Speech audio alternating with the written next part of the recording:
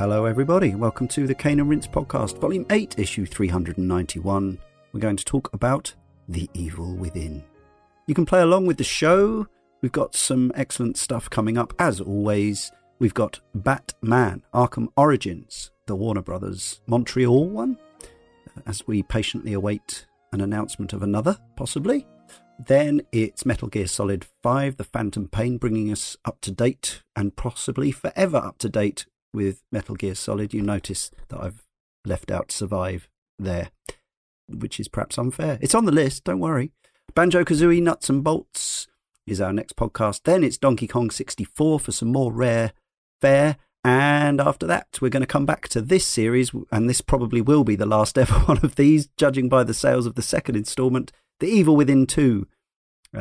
So yeah, this is the first part of a kind of scary autumnal, this is your Halloweenish time kind of podcast. You can get every show a week earlier and often extended beyond the 2 hours of the free version by supporting us for just $1 a month. It's only 79p, about 20p a week or something, less than €1 for a month. Patreon.com/caneandrinse, and it really does help us keep doing what we do, pays for all the stuff and the hosting and the equipment. We have other podcasts, as if Cane and Rinse wasn't enough. We have 3 others: Sound of Play on Wednesdays, Playwright on Thursdays, and The Sausage Factory on Fridays. They're all different, they all do different things, they're all equally excellent.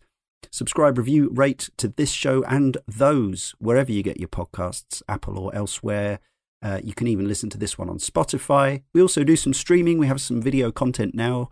Look out for us on social media, Twitter, particularly for announcements as to when we'll be streaming on Twitch. But then if you do miss the live shows, as it were, the stuff goes up on YouTube as well. So subscribe to our channels and engage with everything at caneandrinse.com or at caneandrinse. Joining me, Leon Cox, in issue 391. The evil with millions of YouTube viewers, Jacob Geller. Hello. The evil with sickness, Leah Haydu. I am, as they say, down with the sickness. Oh God, that was awful. Can I take that back? That's in forever now. Oh, yeah. Damn. And the evil with the Dutch accent, Michiel Kroder. Losing our minds, losing our minds, losing our minds! Hello, Leslie. So yes, The Evil Within, known in Japan as Psycho Break. They always get the cool titles. The Evil Within, obviously, very much refers to, in the West, the Western title for Shinji Mikami's earlier series, Resident Evil. But this was developed by Tango Gameworks, his company, who he set up after leaving Capcom, and I believe were bought up by Bethesda during the development of this title, as I understand it. Shinji Mikami, we've covered some of his other games, including one of his earliest works, which was Disney's Aladdin on the Super Nintendo. Check out that show. But also, of course, Resident Evil and Goof Troop and a few other things. Actually looking at the CVs of the various key staff involved in this title, we've got the producer, Masato Kimura, who worked on El Shaddai, Ascension of the Metatron, another cool cult game we covered some years ago. The designer, Shigenori Nishikawa, who worked on Resident Evil 4 and Vanquish for Platinum. We've also got an artist, Naoki Katakai, who worked on Vanquish as well, and Bayonetta, and Akami. We have a composer, Masafumi Takada, who worked on Killer 7 and God Hand and No More Heroes and Vanquish and Danganronpa. It's kind of a supergroup of developers on this game. The engine that they elected to make this new survival horror IP franchise in was id Tech 5.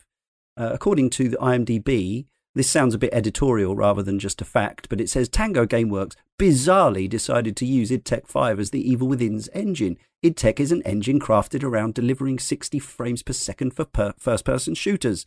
The Evil Within is a third-person survival horror experience that targets 30 frames a second.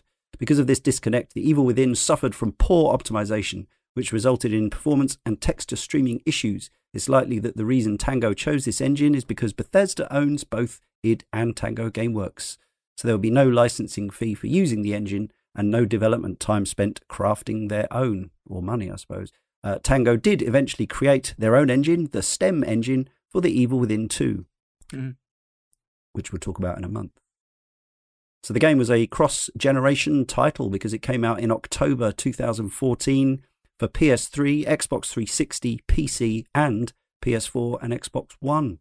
Reviews-wise, it was fairly consistent on the two current-gen consoles, around 75-76%, and that's where the majority of the reviews came from. The PC version was hit hard by technical issues and averaged 63% from... Wow. I'm sorry about that. Spooky. That was the equivalent of the Shinji Mikami dog bursting in through the window.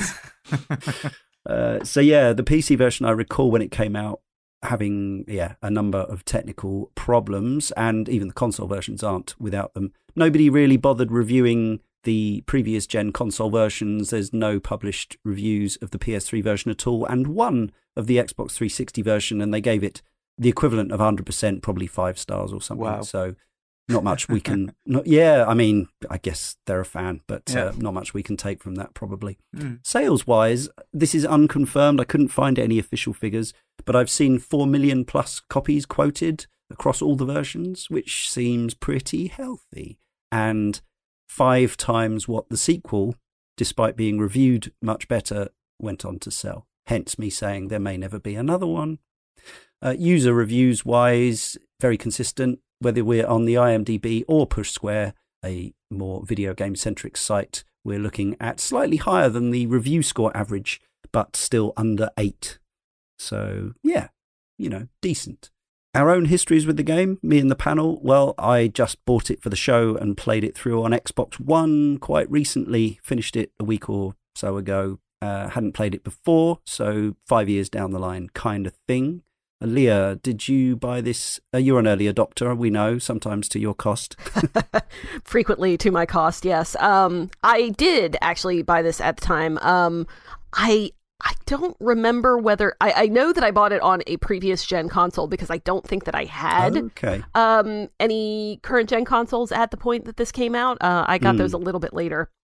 So I believe that I got it on the Xbox 360, and I would not say that I gave it 100%, but I did, I did play through it at the time and liked it pretty well.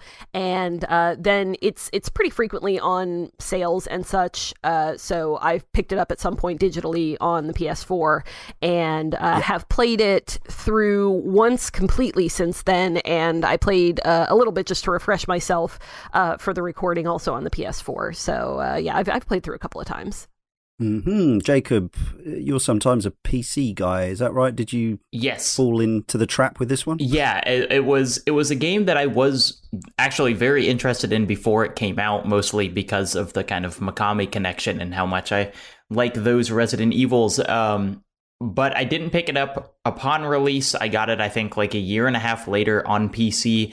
And it's important that I've only played it on PC because there are some like pretty big technical things that you can adjust on the PC that you cannot on the other consoles. And so I've played it through twice, once recently. And yeah, we'll get into it. Did they do a lot to patch it up after the initial launch concerns of it being buggy and performance being terrible? I'm not sure. It's hard for me to remember my initial playthrough, but my recent one was totally smooth. I had no issues. Okay, cool. And you can, of course, tweak it and mod it because it's on a PC if you want. And ramp up the textures and the frame rate and the resolution beyond the console version. So that may be the optimal way to play it. And you can unletterbox it, importantly. You can do that on the... They did patch that into at least the current gen console versions. Yeah. Mikhail, where and when did you play The Evil Within? The Evil Within, I remember not remembering a whole lot being made, about its release. I found that it didn't receive a lot of hoopla or hype leading up to its release, which is a bit strange regarding the pedigree. Maybe I was just looking in the wrong places, but I remember it just sort of coming out pretty much out of nowhere, and I thought it looked very interesting. And of course, I'm also a long-time player and fan of the Resident Evil series, so I made a note to pick it up somewhere along the line, which I did. 3 years later, before I had a PS4, so I saw at CEX, I saw like the 360 version laying for like in this fancy limited edition box for about €3 or €4, like a ridiculous low amount of money. Yeah. Popped it in quickly, didn't return to it, and then last year I started, or maybe it was earlier this year, I started playing through it with my Resident Evil playing buddy on his PS4 version, and I felt like, yeah, I'll probably never start playing the 360 version if we go through this whole game on the PS4. So I was thinking, I had this crazy OCD idea of just to catch up on the 360 version whenever I would have a moment of what we had played up to the PS4 version.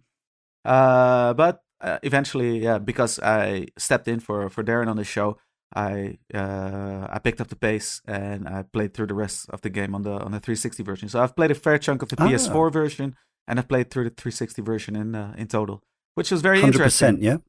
100%. Here's your review of the 360. I don't mean you completed it 100%. Yeah. Sorry, I thought you said.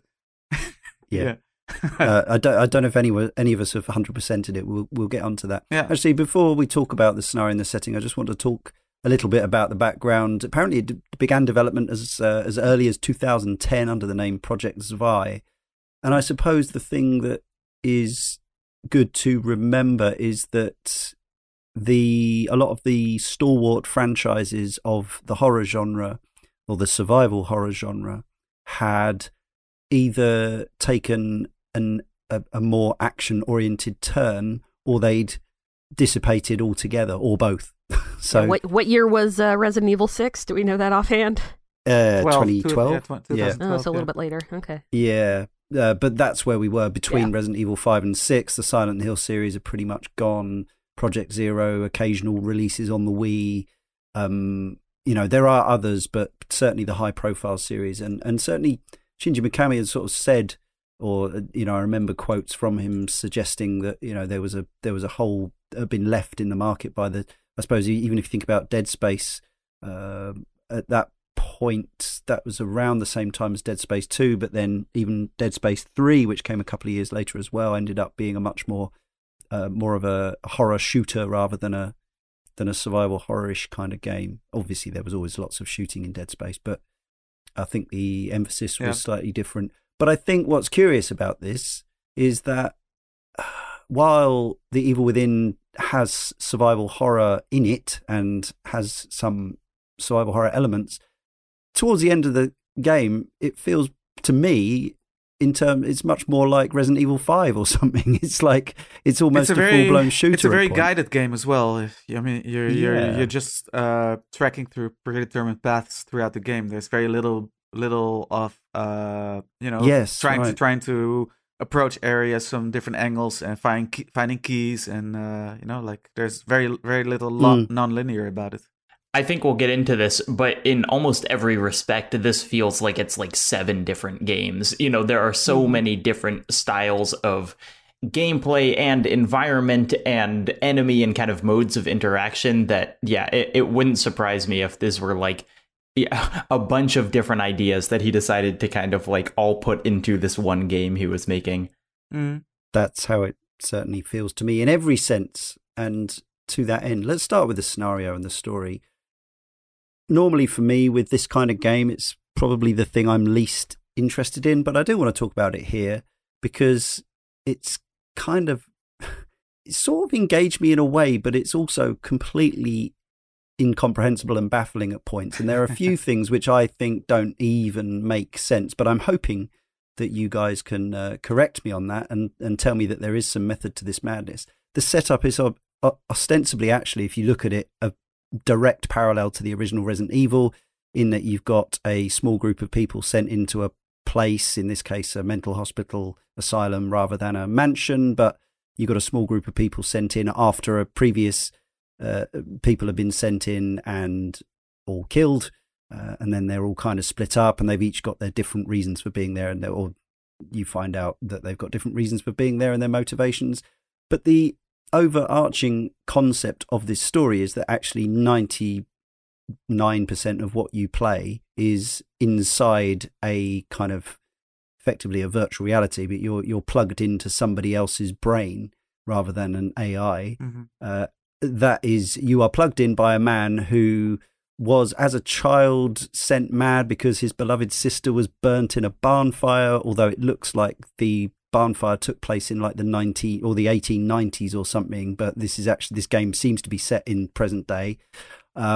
He then became a scientist, and please jump in if I'm getting any of this wrong. He became a scientist, and with a view to recreating, he could live in a world in which his sister had never died. He created a reality based on his own brain. Then a sinister corporation got involved, wanting a piece of this tech, and at some point, this man Luvic somehow pops outside of his brain and back into the real world and kills all these people and hooks up some people, including these detectives who have been sent to investigate, into his brain. And then he toys with them and teases them for about 15 hours, despite being an all-powerful god, where he could just do whatever he wanted to them. And in fact, in the end, gives them about as much kind of fortuitousness and luck, so that you end up, and spoiler warning, by the way, you end up actually serendipitously landing in an assault jeep on a cannon in a position to blow up the final manifestation of the monster. Help? The only thing I think that I would think is different from what you were describing there, please, is I'm not sure that he ever really did get outside because I think an important thing that you missed also, Leon. Sorry to butt in, no, go Leah. ahead. But an important thing that you missed to say is the person, Ruvik, the psychopath whose brain you enter, by the end of the game, you discover he was never alive by the time you entered the asylum. It was all the time just his brain.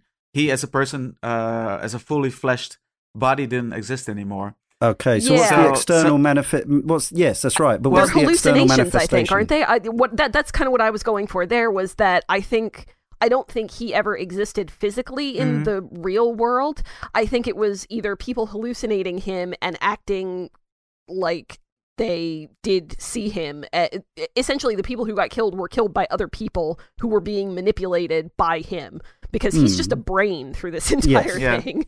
The evil corporation that you mentioned, they eventually found out that they needed his brain to make this work, so they took his brain and plugged it into the machine, and that's it wasn't actually you. It wasn't actually Ruvik who hooked you up to this machine. It was that corporation, right? And they basically made you work for them in secrecy. And the female agent, Julie Kidman, was there to sort of guide you and to sort of manipulate you into doing the organization's dirty work. Yeah. Which you don't really find out until you play the DLC, if I'm remembering correctly. I didn't make it all the way to the end in this playthrough, so I don't remember whether they actually reveal it from fault her. People are left completely confused about the plot in the end, because the storytelling is very nebulous. Well, here's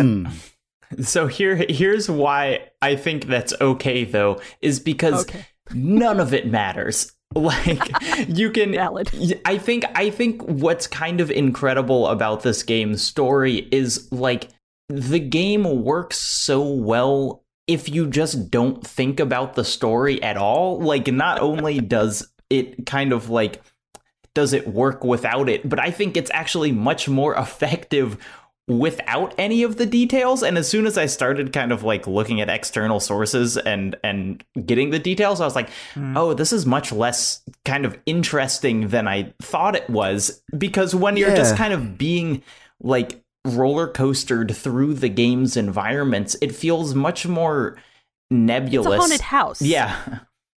The thing is, what's brilliant about this game, I do think that it's not executed all that well in all places, but the thing that's kind of brilliant about this setup is that it basically gives the creators of the game an excuse to throw you from one wild situation into the next one. And I mean, a much heard criticism about this game, and you were also talking about that before, Leon, is that it's horror, the video game, that everything's in there. But I think actually you can look at that from a more positive angle and see it as a great homage to horror and video games.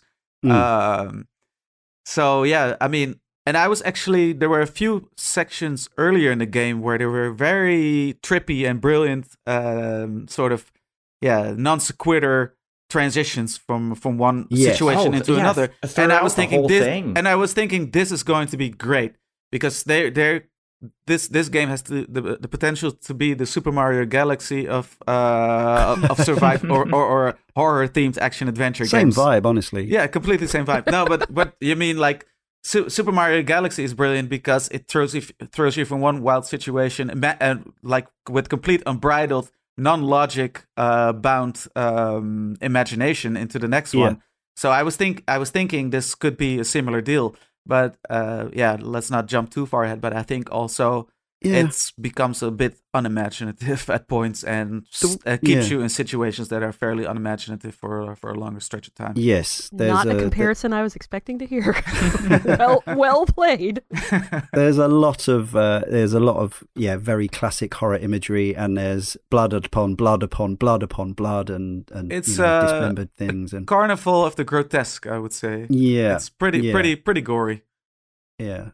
On the story, Alex79UK from the forum says, I remember an utterly impenetrable story. I have no idea what was going on other than crazy man was doing experiments. Yeah. But having said that, you could make the same criticism of most of the Resident Evil games, although they were at least a little more coherent. The story was like a fever dream, a bad trip, a mess of ideas thrown in the air and falling randomly before being stitched together, says Alex. And yeah, that's the weird thing. Like normally I don't focus really too much on the plot with these things, but I suppose when it just felt like there were actual kind of proper. I'm okay with massive leaps of logic, but actual holes in the exposition, which are filled in with $20 worth of DLC, which I haven't played, seems a little cheeky. It's interesting. I think that we mentioned briefly earlier that the mechanics kind of feel like they were all pieced together and not really consistent, and the story also feels kind of like that. So I mean, they're probably both coming from a very similar place. You know, it was worked on by a lot of people with a lot of different influences, with a fairly significant development time, and you know, I think it was a victim of. We talked about this last week with Final Fantasy 13. You know, it's too much, and they are trying to do too much at the same time, and none of it gets the proper focus really to make it come through as a finished product. I think. I mean, I think just I agree with Alex79UK, but I want to emphasize again that like I think the fever dream works for this genre. Like the idea of it being like a random mess of ideas kind of haphazardly stitched together, I think makes this game a lot more interesting than more tonally consistent horror games that I've played. And so it's a weird kind of evaluation because on all the metrics that we usually talk about, like it's not very clean. But in this specific instance, especially on this most recent playthrough, I found myself really enjoying this fever dream and this kind of like bizarre mishmash more than I expected to. The game throws all these documents for you to collect. Like there's a lot of pictures and missing person notices and papers and things talking about your character Sebastian's backstory, but none of it matters. So like if either just do it the grab bag, the tribute to survival horror games and horror fiction and horror films, but and then just kind of almost you don't even need the most bare bones of a plot, but this actually stitches this really rather convoluted and complex plot within it, whereas perhaps they could have kind of almost circumnavigated that, and that would have left a lot less kind of collecting and reading of the collecting and reading is always an optional thing, of course. So it is. Yeah, I delighted in not doing any of it. It's not like you're forced to sit. Okay, right. You're probably for the best, because this brings me to this lead character who I personally found, nothing against Anson Mount's performance. He was doing what he was directed to do, given a rather archetypal, gruff, modern noirish kind of hard-bitten detective character. He's got this super grim backstory with, a lot of grim backstory tropes, alcoholism and the death of a child and the loss of a partner and so on and so forth. But every other horror game and most horror fiction that brings up all that stuff, then puts all that stuff into the horror. That's the point. So whether you're talking about The Observer or Silent Hill Shattered Memories or Silent Hill 2, famously, that then, or even Max Payne, for goodness sake, that becomes then part of the horror. What I will say is it's that irrelevant. I believe that they do stuff with that in the second game. I have not played the second game yet. Not yet. No. But from what I understand, that is more of a focus. How much, I can't say, but the point is that it was not in this one at all. Yeah, this game was not about Sebastian. This game was about Ruvik.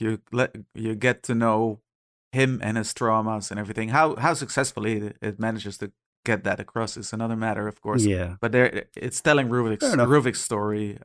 Still collecting all these little booklets with information about Sebastian's grim backstory. Oh, it was his partner, and they got married, and then they had a kid, and then there was this fire, and that was horrible. But it doesn't matter in this story. I think what they intended the point for that to be is to sort of make him a susceptible figure to be hooked to this machine. But pretty thin stuff.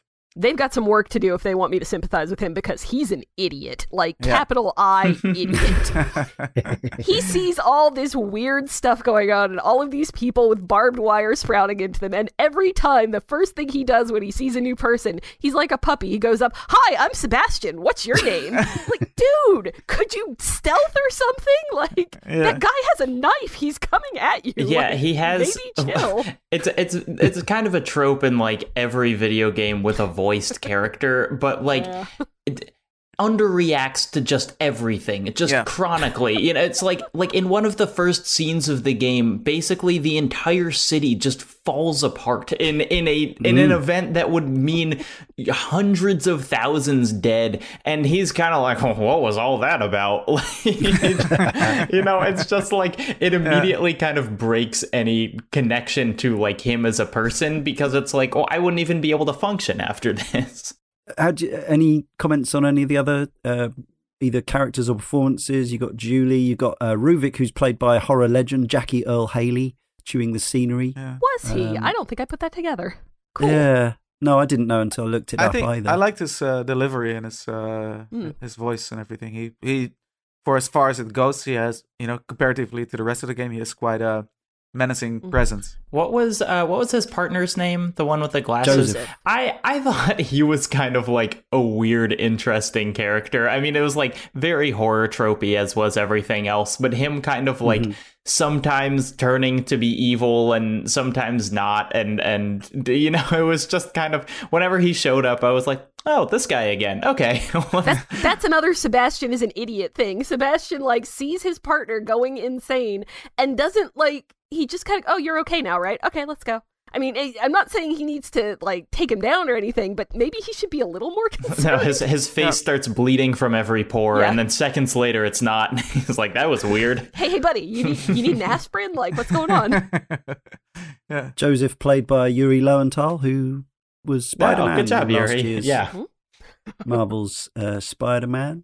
And Leslie Withers is the other character probably worth talking about. So Leslie, as little as I understand it from the plot, is somebody who has a mental difference to the norm, and they are actually an inpatient in the asylum, and they have been identified, or he has been identified, as a kind of the missing link between, by the corporation, as the missing link between this in this STEM reality inside Ruvik's brain and the ability to use the power of that in the real world, something along those lines. Yeah, they're not happy with having to use to rely on Ruvik's brain, so that corporation wants to, because he's brain compatible for some reason. And he's Ruvik. less evil. Yeah, and he's less evil, so they want to use him instead. And Ruvik wants to use Leslie because he's his way out, basically. I constantly, throughout the story, I just kind of assumed they were going to be the same person, because they were just like, too. They look so similar. They were just like small, pale boys, and I was like, Yeah. okay, I see where this is going. And then it didn't. I thought maybe he was a manifestation of his older, or his younger, more innocent self, or something for the longest. Yeah. Or even like a brother or something. You know, some reason that he was going to be, you know, have the same brain or enough of the same brain to run this machine. And Leslie kind of walks away at the end, but possibly it's an apparition. I didn't. No, I think it's actually sort of the horror trope cliffhanger of where the monster has escaped. He's when you stomped his brain, he was no longer in there. He took over Leslie's body because you see normally Leslie just sort of huddles forward with his back hunched, and you see him walking away quite normally from the asylum. Does he? I thought he was still shuffling. No, he's like walking around with quite a confident stride. So yeah, there's only one ending, isn't there? There's not multiple endings in this game. And I think so. Rubik actually got what he wanted in the end. He got out. Okay. Well, we may touch on the story and things as we go on, but I do want to mention the fact that the game has a lot of nods to Resident Evil from the title onwards. A lot of winks, some more subtle than others, some less subtle, like the one where one of the first enemies you meet turns around to the camera in the exact same shot. Yeah, and then that zombie says, "It's like Resident Evil, remember?" Get it? Evil within. Get it? Yeah. I think it also has, and I mean, we mentioned that it has a lot of different horror tropes, but I think there's also some pretty significant Silent Hill references. And the one specifically that really came to me as a Silent Hill reference was I don't remember what the actual character name is, but it's the safe-headed guys. Yeah. Do they have definitely a pyramid head type of yeah, I mean that guy, Keeper. that's just Pyramid Head with a safe instead of a pyramid. Like that's all that is. Yeah. Yeah. I mean, the whole idea of all these horrors being sort of manifestations of somebody's psychological or psychology is very Silent Hill, of course. Thing, yes. Yeah, all these, like the sadist, the keeper, and then the shrieking multi-legged woman. They're all like aspects or memories or aspects of Rubik's personality. Yeah. Yes, and nothing to do with Sebastian. And again, so what's the point of having the game where I suppose you're in his brain, but I don't know. But if you're not conscious, you would have thought that then that would be the excuse to bring in elements of the character that you're playing's kind of demons and subconscious, rather than just ignoring those altogether. Anyway, that's for the sequel, apparently. Let's talk about the graphics, and both in terms of technical and artistic design. I played on Xbox One, so it's one of the lower end versions. It certainly looked like it's running at a pretty low frame rate. Definitely looked like a game that had been put together and designed on the previous gen consoles. But I imagine that then the experience for Jacob playing it recently on PC was markedly different. Obviously, we're not able to compare and contrast.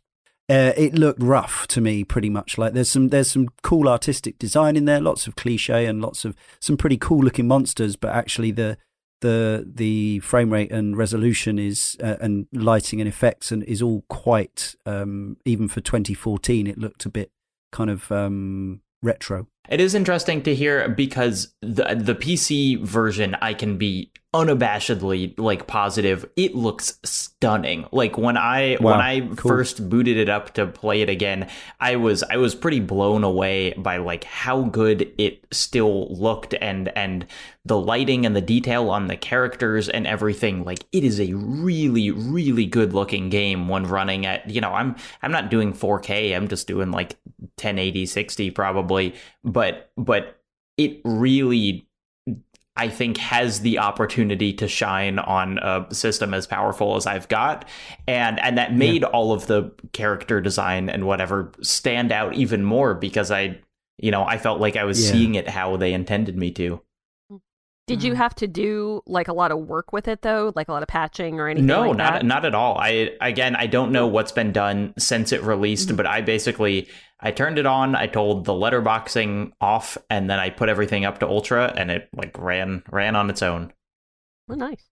I could almost be persuaded to have a look at it, because that was one thing which did to drag the experience down for me. Not that I'm a graphics or even a performance whore as such, but when it can be tough, as everyone knows, to come off the back of something 2019 4K HDR vintage to something. And it's not even Nikhil, that. I mean, Yeah, the performance becomes an issue mechanically as well when you start, when you get frame skipping and you're trying to aim a very precise shot at something. I would say that's not an issue. Your cursor just sort of, has jumped to a different spot on the screen. Yeah, I would imagine that's a particular issue on the previous gen console versions or a very weak PC. But I think the Xbox One and PS4 versions at least hold 25 to 30 frames a second, even though that's not spectacular.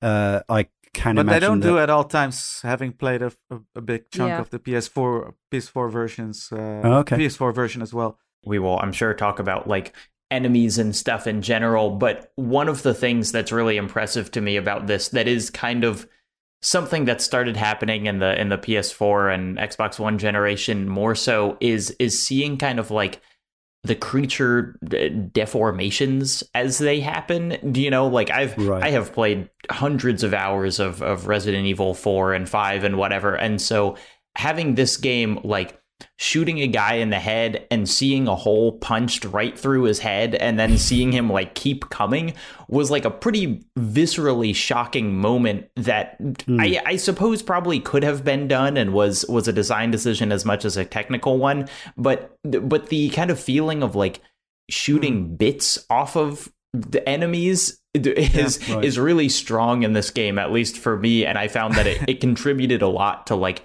how I thought the gunplay felt. That's interesting you say that. This was a feature also of Turok 2 on the Nintendo 64, where you could blow holes through enemies and look straight through them. But I imagine, like with a lot of development, it's always give and take, right? So once technology increases and it's just like certain parts of technology get prioritized over other bits that might start. Yeah, I imagine in Turok 2 you couldn't. In Turok 2 you probably couldn't like look inside their head and see their brain from the inside out or whatever horrible thing. I remember seeing this kind of effect in House of the Dead 2 and thinking, whoa, yeah, that's strong stuff. Alex79 UK again said, I played it on the PS3 and I remember very little of it. I know I enjoyed the first half of the game, but ultimately became so much of a slog I abandoned my playthrough and never went back. I remember the horrible letterboxing, which was eventually patched out, says Alex. Was it patched out on the 360 version in the PS3? Because I assumed it was there like Dragon's Dogma for performance reasons. Yeah, I think it's still in there. I didn't try to turn it off because I was kind of okay with it, actually. I'm not... I mean, I'm not into video games for the cinematic experience, but everything together, I think it fits fairly well aesthetically.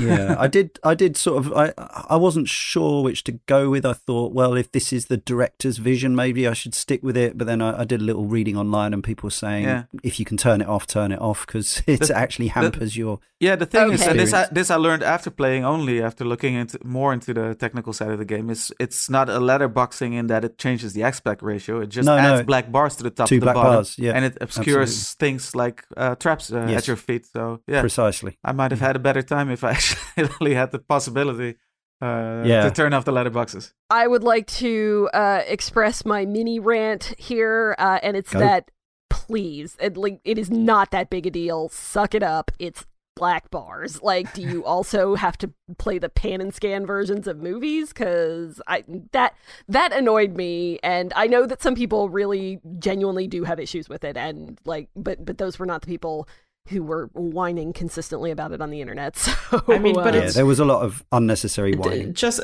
to play devil's advocate here, it's not like a movie though, because you are seeing less. Like when it's not like the screen is scrunched down. It's like you just have 30% less game that you're looking at.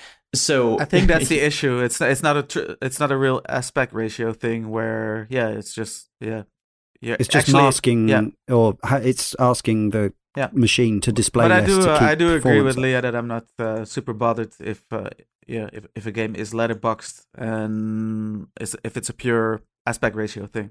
I will say that I stopped noticing it pretty quickly on, and I'm glad, because I would be upset if I were particularly bothered by it. But and you have control over the camera, so you can look up and down. And actually, there is an argument that it could add to claustrophobia and tension because you can't see all the traps at your feet the minute you enter a room or something like that. So The game's actually pretty devious at sticking traps in places that you're not likely to see them anyway. I found at various points, like bombs around corners. running from a keeper, and yeah, that's true. Yeah.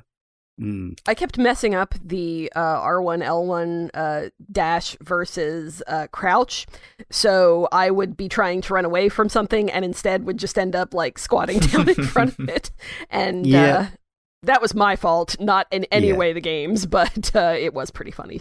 For those of us like everyone on Cane and Rinse who plays a ton of different games all the time, it can be very difficult remembering what controls do what on different games, at least until the muscle memory's kicked in a bit.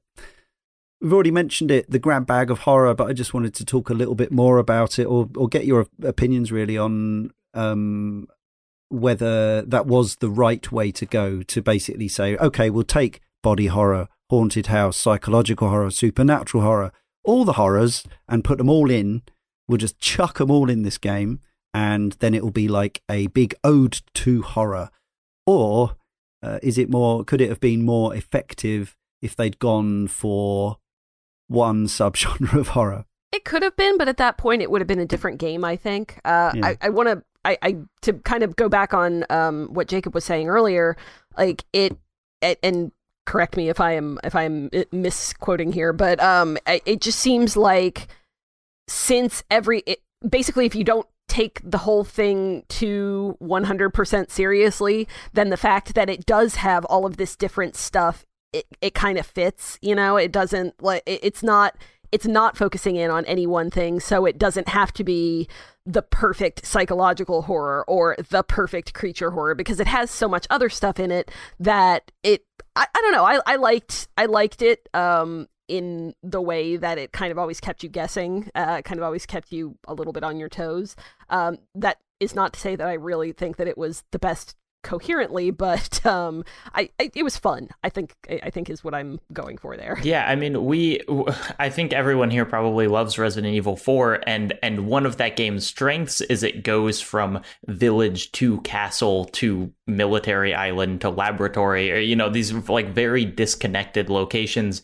And although that one does it probably a little more smoothly than the Evil Within, I really enjoyed the kind of jumps where it's like, oh, I had just got comfortable in this kind of like, villa or whatever that I'm in, and now I'm in a castle from Dark Souls 2 or something. Like it did keep me on my toes, and it kept me interested in the gameplay in like, certainly if this game was the same length but more tonally consistent, I think I would have just been hopelessly bored. Interestingly, owing to its graphic nature, according to the Evil Within Wikia, the Japanese release, Psycho Break, was heavily edited to censor out various situations or effects deemed overly gruesome to meet Cero D requirements. What was left? A rating of 17 plus as opposed to adults only was what they were going for, and they got by censoring it, or making the decision to excise certain elements. Examples of such censorship are the removal of dismemberment and decapitation effects, so we wouldn't have had those in the Japanese version, such as that the haunted no longer blow apart when struck by explosives or headshots, and various corpses are covered up or replaced with generic viscera. Oh, good. As opposed to specific viscera. I gotcha. That's actually really interesting, because I think that would I guess this is up to interpretation, but I would think that would actually affect gameplay in some aspects, because one of the things that you can upgrade is your critical hit capacity, and basically what that does is that's the chance of their head blowing up when you actually, I mean, it's possible that they kept the same effect and just took the graphical part out of it. Probably. But it's I wonder if that did have any effect. And you're right, because that kind of like the sound, especially that it makes when the head blows up, is kind of the only way they're dead. Enemies kind of keep getting back up. There's a lot of good Foley, very squishy. They do, yeah. However, there is a twist to this tale. Japanese players who are 18 and up and have reserved a copy of Psycho Break ahead of time were given a redeemable code that restores the game's original graphical content, which was tentatively named Gore Mode. So if you could prove your 18ness, you can get the full fat version. Wonderful. Seems like a good way to do things. let's talk about the audio, always a crucial factor in these games. Talking about the squishy, splashy headshots, all that stuff seemed all present and correct to me. I think overall the soundscape was as one would expect, but what's the word? Realised? I will say that it was sufficiently disgusting for what it was trying to, and it was supposed to be. So yeah. Yeah, I really liked. I thought there were several like specific things that worked really well. The rifle sounds excellent in this game, especially because it's usually paired with you like hitting someone in the head, and so like the kind of crack of that. I really liked the. This is partially because I edited Ryan's 2014 mix with it, but the kind of carnival music that plays when you're in that like demented funhouse thing is love a bit of demented funhouse music. Is very good, and I think works very well in that. I don't remember much of the music, but like it certainly wasn't offensively bad, and there were several sound effects that I was like a big fan of. And we have to mention Claire de Lune, because I know it's been playing on Michiel's mind. Debussy, is it? Most memorable piece of music from the whole game, of course, obviously, for me. And I mean, I was playing long stretches of the game before going to bed late at night. And that music just kept on going in my head. I felt like I was losing it. Itself a nod to Resident Evil because, of course, although it wasn't the safe room music, we had Moonlight Sonata, and then you've got Claire de Lune in The Evil Within. And the moon is always a welcome symbol of mental unstableness. Yes. There's no actual. Are there actual lycan? Yeah, there are kind of lycanthropes in this, aren't there? There's that big guarding wolf monsters in that sort of slightly Dark Soulsy boss fight moment where you've got the big dog basically in an area. That's when you have to go back in and get Joseph's glasses. God, my glasses. I can't see without my glasses. It's not just about being able to see; it's about feeling normal. Yeah, but that's what he tells you after you risk your life to get him. Yeah. Oh yeah, I can actually perfectly see fine with him. You know. Now I wonder if this next part we always talk about. This is the third-person character action game. Whether it's more on the survival horror or the shoot-'em-up end, you're still controlling a person from behind with a camera fairly close up to them. And as such, the locomotion, the feeling of controlling the player. We've already talked about button confusion in certain situations. I wonder if that's just me. I'm just bad. I'm sure I had the same things a few times on the bumpers. I wonder if this is slightly affected by the frame rate of the different versions as well, because game feel is obviously hugely affected by frame rate as well as actual ability to play it well. I wonder if the game playing on 60 frames plus on a PC would actually make the whole thing feel like a slicker experience. For me, it felt a little. It was never bad as such, but it didn't always feel like the most kind of reliable character control. It was fine, and he can move and shoot, unlike some of his counterparts in those other games. But what did you guys reckon? One aspect of locomotion that at first I was pretty annoyed with, but then actually grew to like, was how incredibly short your sprint is. Because particularly at the beginning, you can run for like a second and a half, and worse than me in real life, genuinely. Yeah, and so it's like, if you're treating it as kind of a run button, it's almost useless. But if you're using it as kind of like a boost, to kind of like scoot away from an enemy or something, then I really liked the like. Just letting them get close enough and then like running backwards, and then it's also something that you can upgrade. But it's one of many things in this game that I like initially felt very weird, and then as I played more, I kind of like understood why they did it and got to enjoy it a little bit more. Yeah, it almost feels like one of those games that's got a kind of perfect dodge mechanic. Like at first, because to use it to actually run away from things it's not like you just run out of it either. You could not only run out of stamina, but you pretty much end up slumped in a heap. Oh yeah, you're gasping for breath. You're like a sitting duck if you let your Sebastian has pretty severe asthma. He just needs It's a second with his inhaler. Yes, he's a drinker and a this is actually my. Thank you. Nice. Yeah, somebody had to say it. Yeah. But this is actually my biggest beef with the game as a whole. Is if you go back to Resident Evil 4, sure, the controls of that game are restrictive, but Leon Kennedy controls completely sharp and on a dime in that game.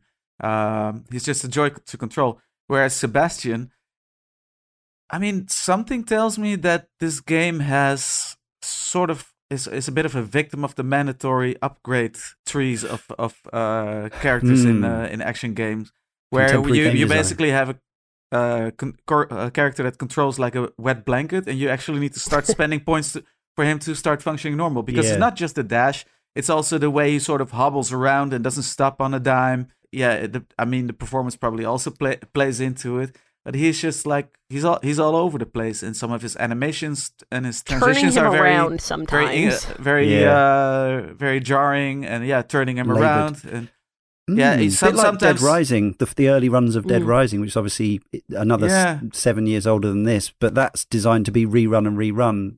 But you can New Game Plus this and keep where you've got to with Sebastian. There are a number of times I got just stuck in traps that I absolutely saw. But just because of his little hobble or his little, like a slight touch of the stick already made him hobble into a certain direction. I still got a fair amount of deaths that way. I'd say he's a bit more responsive than, say, Red Dead Redemption controls, something like that. But yes, not as sharp and snappy as you might expect from a veteran Japanese top-tier game designer. I would wish that at this point the game would have taken more of a page out of Resident Evil 4's book and just focus on upgrading your weapons and those kind of abilities rather than making your character control slightly less awkward. I spent a lot of the game, I would say a good 2/3 of the game at least, not stealthing, but crouching. It's supposed to be stealthing. It wasn't always, but I'm not a fan of stealth games in general. There are a few exceptions to that, but usually if I can go into somewhere and just, go guns blazing instead of having to deal with the stealth, I will usually choose that option. Here, you can't really do that. You can, but you have to be very, very effective because you are so low on ammo most of the time that if you're just trying to take everything out, you need to be really on your game. Well, it's survival difficulty. Sorry, go ahead, Jay. I think it's a really good point of comparison that you brought up, Mikhail, with Resident Evil 4, because the first time I played this, I was really expecting, I was like, this is a Shinji Mikami game. Resident Evil 4 is my favorite game. This is going to be just like that. And because of that, I found it really unsatisfying. But then this most recent time with, I think, just like a little more space between them, I found myself enjoying it more. And I think what I kind of figured out was the biggest difference in my head is Resident Evil 4 is a horror game, but it's almost perfectly predictable in terms of like combat design, where I know that every time if I have one bullet, I can shoot a guy in the head, run up, kick him, knife him while he's down, and like that's it. And in The Evil Within just does not let you do that, because enemies can take such a variable amount of damage, and things seem so randomized in a way that means you in that never sense, feel it's a little bit more maybe like the first Resident Evil, right? Yeah, well, what it means is that you feel like you don't have a mastery over the game. So I, as a Resident Evil 4 follow-up, it is immensely unsatisfying, but I think taken on its own merits, it's actually doing something else, in an effort to make you feel vulnerable, and I grew to really like that.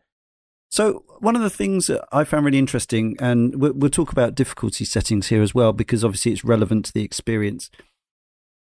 I played the first half of the game on the default setting, which is called Survival, 2 skulls out of 3. There's a nightmare setting above it, harder enemies still, fewer ammo drops, etc. But there's also a casual difficulty. What happened to me was I got halfway through to a particular section, which is a multi-stage boss fight against the Keeper, and I played that whole level, and I ended up at that fight with no ammo whatsoever, which would have made it rather difficult. I'd kind of painted myself into a corner, and at this point I was extremely conscious that I couldn't really spend another 2 weeks getting stuck on this game when I've got Metal Gear Solid 5 to play for the show as well. So I did do the thing of putting it on casual. I read on the Wikia that Shinji Mikami is more than okay with this. He says, while the series, or the Wikia says, while the series is known for its survival horror roots and nature, Shinji Mikami actually intends for the games to be played on casual difficulty if possible, as he felt the added challenge on higher modes distracts from the game's narrative and causes needless frustrations to players newer to the genre. Now, I will say I was actually having a better time in many ways on survival difficulty, but it was starting to get a little bit too, tense and frustrating given the circumstances that I was playing in. But I would actually recommend that people do stick with survival if they can. I looked at the achievements on Xbox for a percentage of people who played the game who have completed it on survival, and it was it 7%? Something it's like low, that. yeah. Yeah, 7%. So a lot of people will have dialed it down or not finished it at all. And it is quite demanding. But although I enjoyed the game as a whole, my strongest experiences of it were early on when I was not completely underpowered, but largely underpowered. And there's a level early on which is almost like a kind of horror sandbox level. It's stage 3, I think, is the village. And it's a key level in many ways. You get both. There's one house in which you get both the shotgun and the crossbow, which I thought was a weird piece of pacing for a game, but it worked, and I thought that level was a real highlight. And for me, if the game had been those kind of scenarios all the way through, rather than the more linear shoot 'em up stuff that it becomes, it could have been something closer to a classic. Well, I think first of all, I think that level is one of the most similar to a Resident Evil 4 level, so maybe that's part of it. Mm-hmm. That it echoes very strongly with the first level in the Resident Evil 4 when you are in the village. There's even a chainsaw guy. Very true. Yeah, but what I was going to say about the difficulty is that I started it on casual because I know who I am, and I know that I'm not great at these kinds of games usually. And I still found it to be pretty satisfying. It is a little easier in some of the early parts, but I think that it's funny that you say that Shinji Mikami intended for it to be played on casual, because they try pretty hard to shame you out of playing on casual at the very beginning. It does that thing that I hate, which is making the easier setting say, oh, this is for if you're weak, or I think it says weak and easily frightened or something like that. I'm like, well, no, I just don't want to have to shoot things 5 times in the head before they die. Like, I would rather not have to deal with that particular part of this. And people are going to have different experiences with it. I don't even think that do you even unlock the nightmare difficulty from the start? Or no, do you unlock Akumu. Yeah. Which is the ludicrous, one-hit deaths and utter hell kind of setting. Yeah. Mm-hmm. But yeah, no, I found it to be, for me, pretty satisfying even on the casual difficulty. So if you think that you might like to play this and not have too much frustration, don't listen when it tells you that you're weak, because you're not. So there. No shame in it at all. The cool thing about the incredibly little amount of ammo you get on survival difficulty, and it will be worse, of course, on the high difficulties, is that it forces you to be very resourceful in these situations. And use the environment a lot. Try to sneak kill wherever you can to just save ammo altogether. And I typically don't really enjoy watching enemy patterns for a long time and trying to sneak through situations with insta kill scenarios. But I do enjoy the stealthy approach when you can just approach a situation to your most advantageous. To your highest advantage, and approach it in the most optimal and best possible way, and trying out different ways to do that.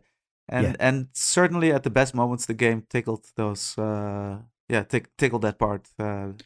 very much for me. Yeah, Jacob, you're a bit of a ninja. Yeah, I couldn't agree more with Mikhail in that I didn't actually stealth that much, and so maybe I was putting myself at a disadvantage. I would just kind of run in and hit a trap, and then everyone would know where I was.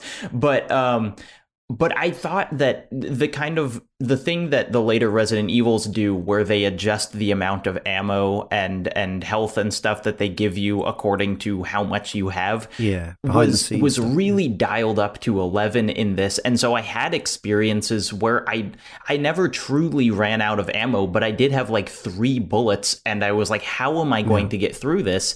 And then I would like just squeak by, and that makes all of the experiences where like there's a mechanic where you can burn bodies, and if there's an enemy that's walking over a body when you strike the match and light it, then you can get it. And getting that feels incredible, because every enemy, if you don't get that, represents 5 handgun bullets or, you know, a shotgun shot or whatever. And so it makes these moments of victory really stand out. Yeah. A box of 3 matches or something is a joy to get hold of. Yeah. Obviously, this sort of nods back to the Crimson Heads from the Resident Evil remake, the burning all the corpses as you go. Yeah. One of the most entertaining moments I had with the whole game was again on that level 3. Exactly what we're talking about. Like, I think while I was still on survival mode, I think I had at least 6 or 7 attempts at that level, maybe more actually, just trying different routes and ways through it, and coming a cropper on multiple occasions. And as I say, it felt like a real like horror sandbox, which is not something that I've felt from a game quite in that way before. And because one of the attempts I released the chainsaw guy, who's called the Sadist, earlier than at another time, you end up with the entire, like, all the population of the village, they're all monster zombies, whatever you want to call them, manifestations covered in barbed wire and bits of shards of glass and bits hanging off. If you don't clear them all out first, like, the level and the AI, as such as it is, knows that you're still there and it's time for them all to come at you. So you can actually end up in a kind of full-on, like, being charged down by 8, 9, 10, 11 of these guys. Yeah. But if you slowly pick your way around and take them out via stealth one by one as you go through, you can give yourself an easier kind of end of level. So there's actually kind of, it's proper emergent and, like, constructive gameplay situations here, puzzles to be solved. If you do just want to YOLO it, though, you can stand on top and throw grenades down at him before he busts out, because if you kill him, everything else dies. Oh, really? Right. Oh. Yeah. Huh. I did something similar. I was kind of running around, and you don't have anything that'll snipe at that point, but you can, I mean, once you hit him a couple of times from above, he will bust out, and then you're left with the same issue. But I did do something similar where I had like a bunch of them following me around, but I just kept kind of going for him, and once he falls, they all fall. I do want to point out how ridiculous it is that in very video game logic, you can carry like 12 crossbow bolts and a shotgun and also 4 matches. It's like, just can't hold another match. I'm sorry. Yeah. In the beginning, I didn't clock that it's a waste of matches to burn just about every corpse you come across, because if you've stealth killed an enemy or popped their head off, you don't need to burn them anymore. Yeah. But the matches become worth gold where I just was, to save a lot of ammo, I was kneecapping enemies and then throwing a match on top of them immediately. Yeah, it would have been quite nice if they'd actually turned off the... Would have been quite nice if they turned off the ability to burn the corpses, that there was no benefit to burning. Yeah, but I suppose that's that you got to weigh your risk reward there. Yeah, true enough. I think that was very intentional. Yeah, I think so too. And I quite like the fact that that again, that level is the one I keep talking about, because I think it was the most memorable part for me in a way. Was when you first go in, there are basically dudes hanging up from the rafters, just dangling there, that you don't know at the time, but they will become actively in play enemies later on. You can either burn them there and then, or wait for them to get involved later. Yeah, and I think one key item that makes the combat in this game different from others in this sort of nebulous action adventure horror genre is the crossbow of agony. Is that what it's called? Yes. Yeah.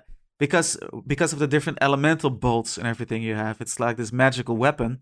And the cool thing is that you can actually use the different bolts to set traps around the area. So you become the person that starts setting traps around as well, where you don't have to shoot a body with an explosive bolt. You can shoot one in a pathway, and when enemies come that way, they'll blow up, for example. And there's a lot of that sort of cool tricks you can do. It's also... I love the crossbow.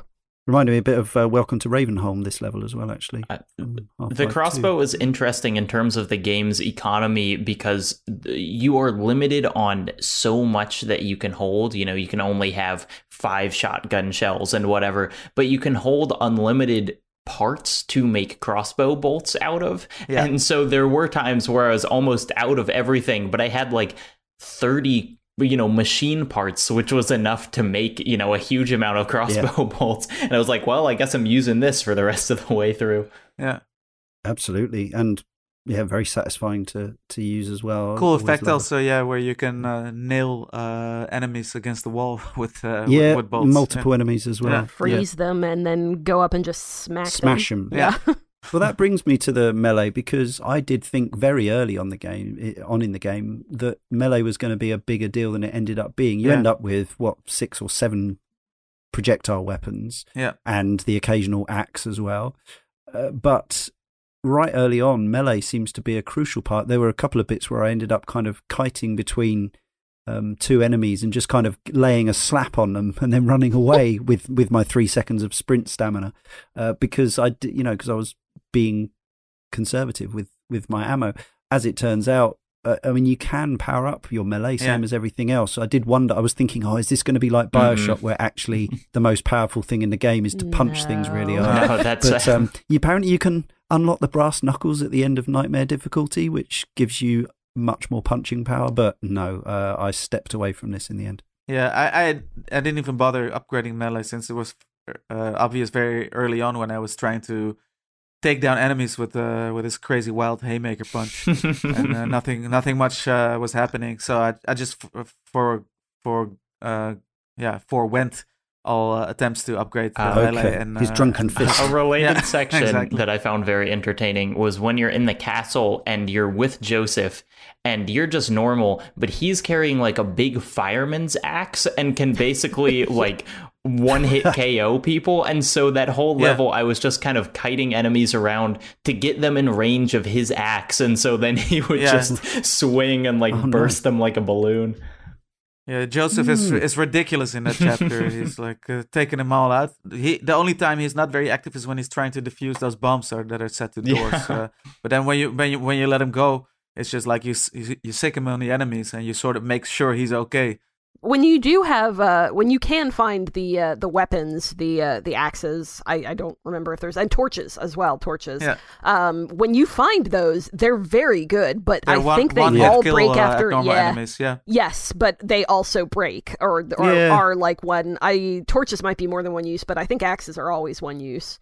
It's a bit unnecessary. I mean, I understand why. It's nice, but I think the only place, other than if I had found a weapon that I really found the melee to be of any use, is when you're dealing with the invisible enemies. If you really aren't sure where they are, but you know that they're close to you, they will appear for a second if you smack them with your fist. So I was just kind of walking into a place where I knew one was, waiting for it to come after me, and then just swinging my arms around until I hit one, so that I'd know where to shoot and not waste any bullets. I found that section one of the most tense bits of the whole game, actually, with those invisible enemies. Like you sneak through those empty hospital corridors and something falls over and there's something there that you can't see. Yeah, I thought that was really expertly done. Maybe because I had all my settings dialed up and whatever, but there were so many things that could be, like little puddles and things that could be knocked over and whatever. And it was they're invisible enemies in several games, but I felt like this did it really well. I was really worried they were just going to overdo it with the invisible enemies, but that was probably that Thankfully, point where it was just that section. I played a segment of the game where I felt particularly scared and disoriented, and it was the invisible enemies part, and I was like, I can't even tell where they're coming from. And then after about 15 minutes, I realized I had my headphones on the wrong way around, which was that'll do it. confusing the heck out of me. I made up a German word for that. Sinnesverfremdungsgefühl. That's right. Yeah. We'll put that in the show notes. We might. Ben Blaster from the forum says the game isn't without its faults. At times, the lack of ammo can be more frustrating than frightening. However, there was a lot I enjoyed. The world building was simply great, and the game carried a constant, nasty, oppressive atmosphere. The enemy design was superb, but should we expect anything less considering the names behind this game? Meanwhile, Female Pheromones says, being a big Resident Evil fan, I was actually really excited about this game before launch and couldn't wait for it to be released. Unfortunately, I was massively let down. At first, I actually liked the setting and the art style, but pretty quickly I got frustrated with the lack of ammo and bullet sponge enemies. It seemed like an enemy would take 6 hits to put down, but they could kill you in 2. As I say, as a big Resident Evil fan, I thought I would be really into it, but after a couple of hours, I realised it wasn't for me and haven't been back since. Try casual difficulty, I would say. Female Pheromones. It does take away that bullet sponge frustration. Yeah, and that's what you're after. And just as a note, I think I don't want to say you played it wrong, but I mean it's not really to get rid of enemies quickly. You shouldn't be pumping a lot of ammo into them. You should be using the environment more, using explosives more, and all sorts of tricks. Yeah.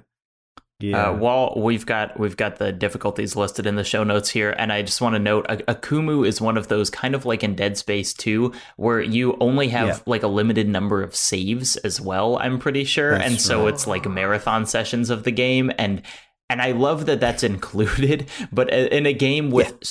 This game has so many one-hit kills, like so many kind of traps, and it's just like, oh, you just weren't crouching at the right time. And so I really can't imagine ever going through on that difficulty. Yeah. I believe there's a trophy for beating it in, I think, 5 hours. Wow, that seems fast. I don't think... I don't think that it has a difficulty setting tied to it, but that seems... like one of those, you wouldn't be able to save very many times because you would just end up wasting your time trying to go back to the save room and everything. So it's not a short game. I think about 14 hours for me. Probably about that. I put in 20. Yeah, you played it survival all the way through, so that would explain that. Yeah. And I was feeling that anxiety a lot as well, especially since I stepped in last moment and I thought, I've got 2 weeks. I should be able to do it. It's not a it's not a JRPG. And I was starting to regret my decision to step in after a while, especially when I had to face that Amalgam Alpha boss with very little of resources, and I just kept dying for 1 hour straight trying to defeat that thing. Is that the car park? Yeah, the car park. The underground car park boss. Yeah. There are some rooms dotted around with stuff in, but if he sees you and you sneak in there, he smashes those rooms apart. In the end, I took him down without even having compromised any of the 2 storerooms. I don't know how I did it in the end, but I did it. There's quite a lot of explosive stuff around. Yeah. It's a cool boss, actually, because he's completely blind to you when you're behind him and his eye stalk is not out. And then his eye stalk is searching around the room for you. But very, very frustrating, and it made me feel very anxious and very conscious of this looming recording deadline. I know that was a bit that Darren. We're glad you made it. I know that was one that Darren, who was originally going to be on this show, he had finished the game. He stepped out for other reasons, but he talked about that being especially frustrating. One hit kill boss fight. There's quite a few moments like that, and it seems a bit arbitrary whether the boss fights are one hit or not. What I will say is that even though overall I wasn't overwhelmed by the visual quality of the Xbox One version, I think some of the obviously we've seen a lot of horrible stuff in video games before, but I think some of the boss creatures were striking looking, and most importantly of all, really, really well animated. The patient who comes at you a few times, who's frightened of fire, or can be hurt by fire, has got some really spectacular animation.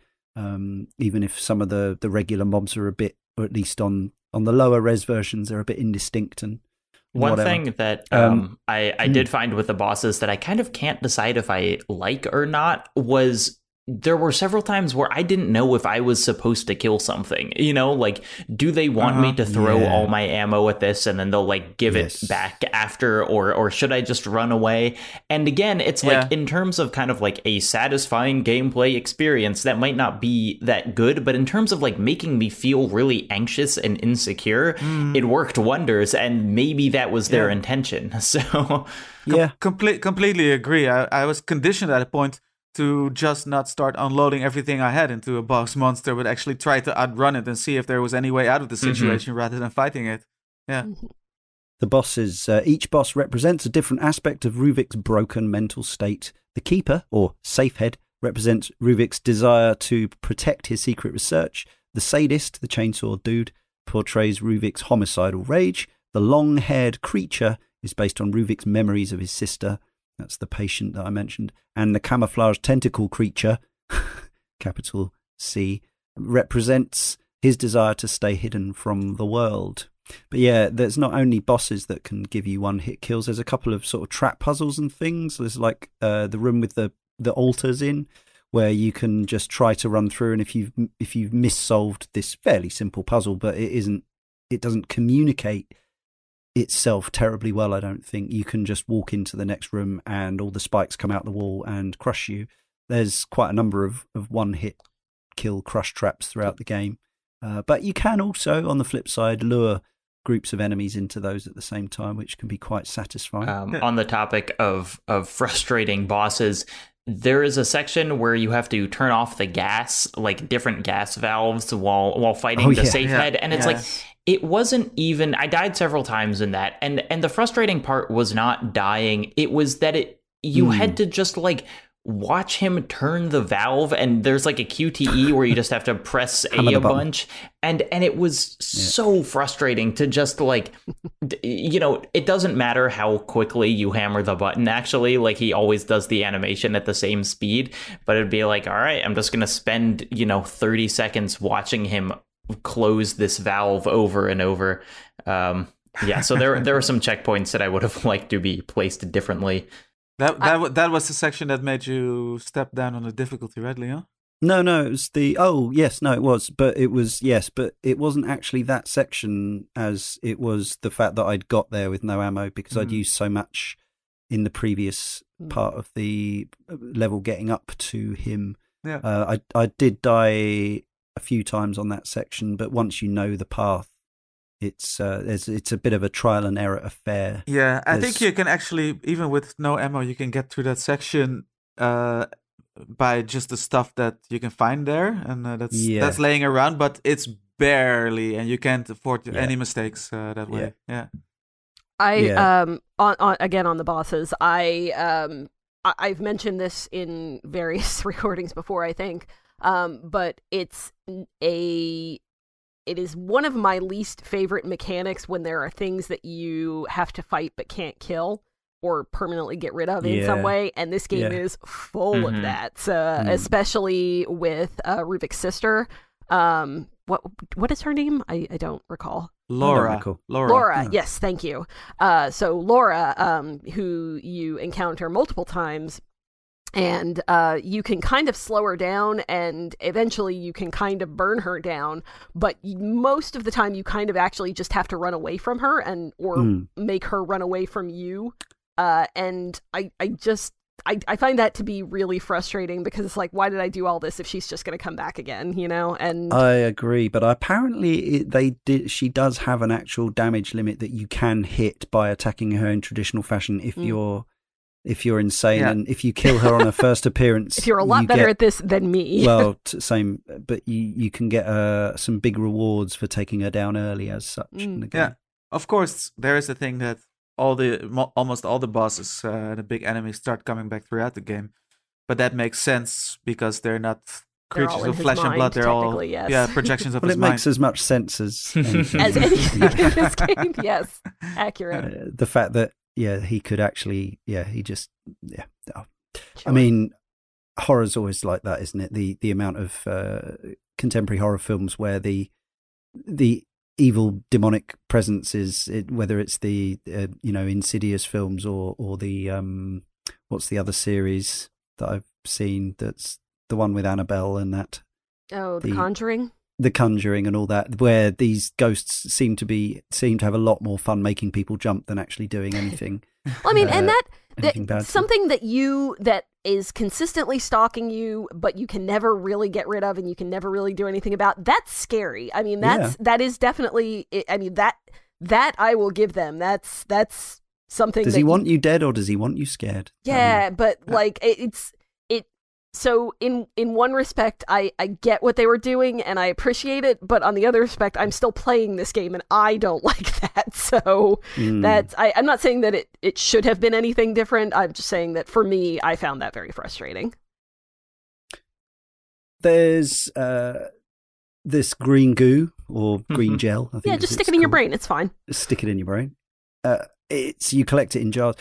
This actually reminded me a bit of Final Fantasy X. We were talking about the where the extra chests and stuff are hidden. They're always just to the left or the right of the actual linear path through the game. And I felt like a lot of the green goo in this game was like that. It's like, oh, there's a path over there that isn't where I need to go. There will definitely be a big jar of green goo over there. Sometimes it was a decent amount. There's also you can, if you take down the keeper, Safehead, enough times during that boss fight, if you actually keep him going, because he'll keep popping back up, all the safes on the ground can be another incarnation of the keeper, I think. So if you keep downing him, you get a fairly chunky amount of green gel every time he goes down. So you can actually, if you're willing to sacrifice the ammo or you've got it to sacrifice, you can actually kind of stock up on green gel at that point and get yourself further down the road with a lot of the power-ups. Which did, other than stamina, which, as we said, was quite handy to have some more of, and the usual expanding out your health bar.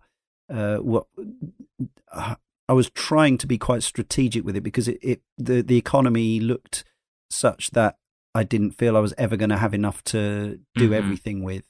So I did actually focus on the things that I felt I would use. So yeah, I did, as we've already said, I didn't. After the first few levels, I realized that I wasn't probably going to be relying on melee too much, so it was better to stick it in something that will give your the health hypodermics more of an effect and stuff. Did anyone have any particular strategies with the green goo? Inventory. I expanded my inventory a lot. Yeah. Me too. Yeah, because early on you miss a lot of ammo pickups because you can't stock anything more. So you want to beef up your bullets. Yeah, you want to be able to carry a lot more straight from the beginning, and then after that focus on individual weapons and beefing those up. Though I actually didn't clock for a long time that I had to level up each weapons individually. I actually thought I was, upping my destructive power and my accuracy for everything, but I was just like putting all my upgrade points to the pistol only, which turned out well in the end because you got a lot of ammo for it. So my regular pistol was a decent decent weapon to fall back on. I did as well as inventory because it just feels so bad to like leave ammo on the ground. I did the pistol's critical chance because honestly it just seemed like I was more likely to hit that at some point than actually kill them through like just pure damage done. And those upgrades are pretty significant because it goes from like 0 to 10 to 20 to it's a big jump. Like you feel like you're getting something for your. But then the other thing that I did that I think worked out really well is I upgraded the normal crossbow bolt almost all the way to max. The max one is some insane. It costs like 50,000, but like doing it almost all the way up meant that I could kill like those keepers in like one crossbow bolt and then like one shotgun shell or whatever. And so being able to like really easily decide like that thing's just gonna die, I'll use a crossbow bolt on it was a very nice thing to have later in the game. The last two keepers of the game, I also had similar weapon upgrades, but the last two keepers in the game eat a lot more. They do. Than that, though. Which just a note on the apparatus that Sebastian takes place in, and he gets a sort of brain and shock therapy administered to him. It's kind of hilarious that he basically, the fact is that he needs shock therapy to remember that he can sprint for longer than 3 seconds. Yeah, or hold more bullets in his pocket. Yeah. I mean, this is pure video games, isn't it? Yeah.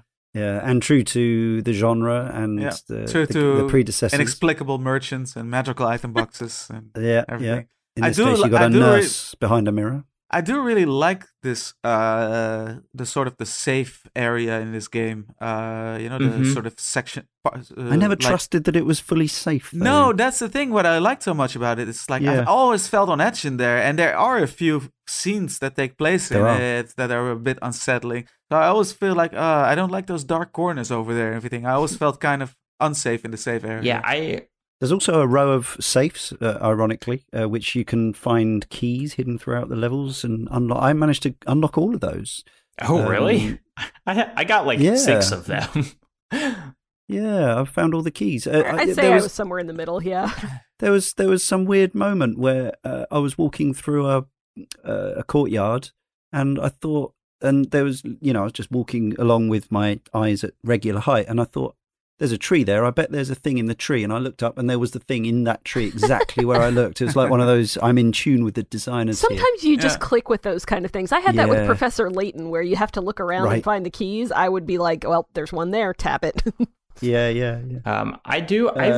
They give you some extra stuff. I really liked the just how much they did with the safe room, because you come back to it, dozens of times over the game probably, but almost every time you kind of wake up somewhere different, and there's maybe like a different like kind of visual effect going on, or there's something like weird in a corner, and just the number of ways that they kind of distorted that area over the course of the game, I thought was really interesting. And it completely breaks down as well in the end. Like everything starts looking more raggedy, and then all of a sudden the nurse disappears as well, and you find the newspaper article where she's been missing, and she died. I think she comes back in the second one. Again, I don't remember. I don't know how, because I haven't played it yet, but I believe I played a bit of the second one. I think she's there in the beginning. Yeah. Okay. Sweet. Yeah. Oh yes. So I mentioned the documents, but one of the other collectibles in the game is still a mystery to me. Because I missed loads of these, talking about getting in the designers' heads. I may have found all the keys, but I didn't find all the city map squares.